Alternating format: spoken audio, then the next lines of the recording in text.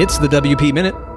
This episode is brought to you by SearchWP. Improve WordPress search by visiting searchwp.com. Welcome to the first official episode of the WP Minute. Here are some of the most notable news articles I think you should be aware of this week in WordPress. Kadence WP was acquired by iThemes. You can read the update from the Kadence WP team at thecadencewp.com/blog.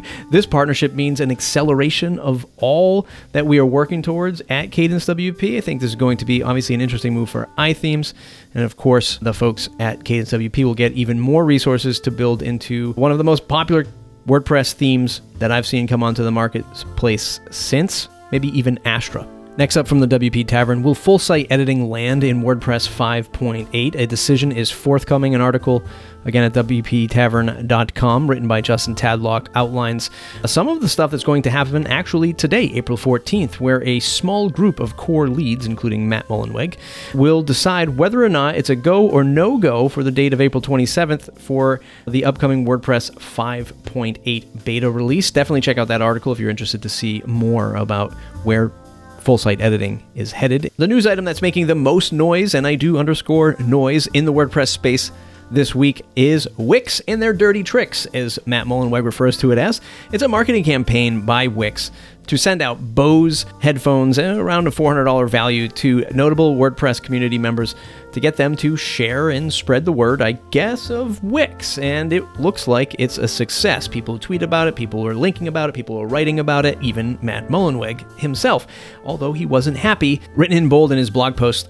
So if we're comparing website builders to abusive relationships, Wix is one that locks you in the basement and doesn't let you leave.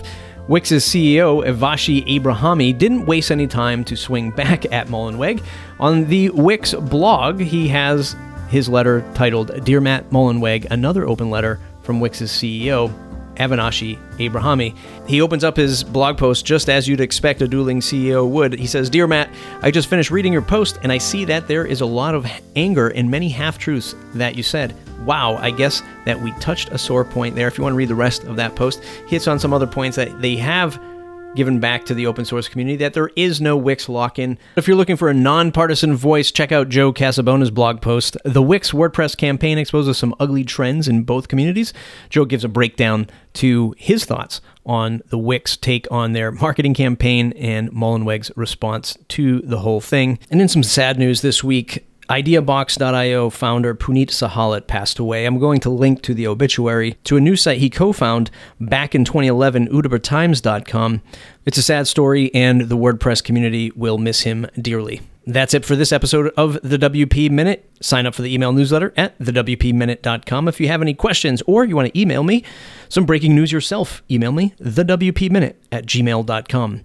Don't forget to share this episode on social media. And the latest episode of the Matt Report this week features Adi Panar, famously known as one of the founding fathers of WooCommerce, talking about his new book and how to separate yourself from your business accolades with your life accolades and not just being wrapped up in business. Check that out at mattreport.com. We'll see you in the next episode.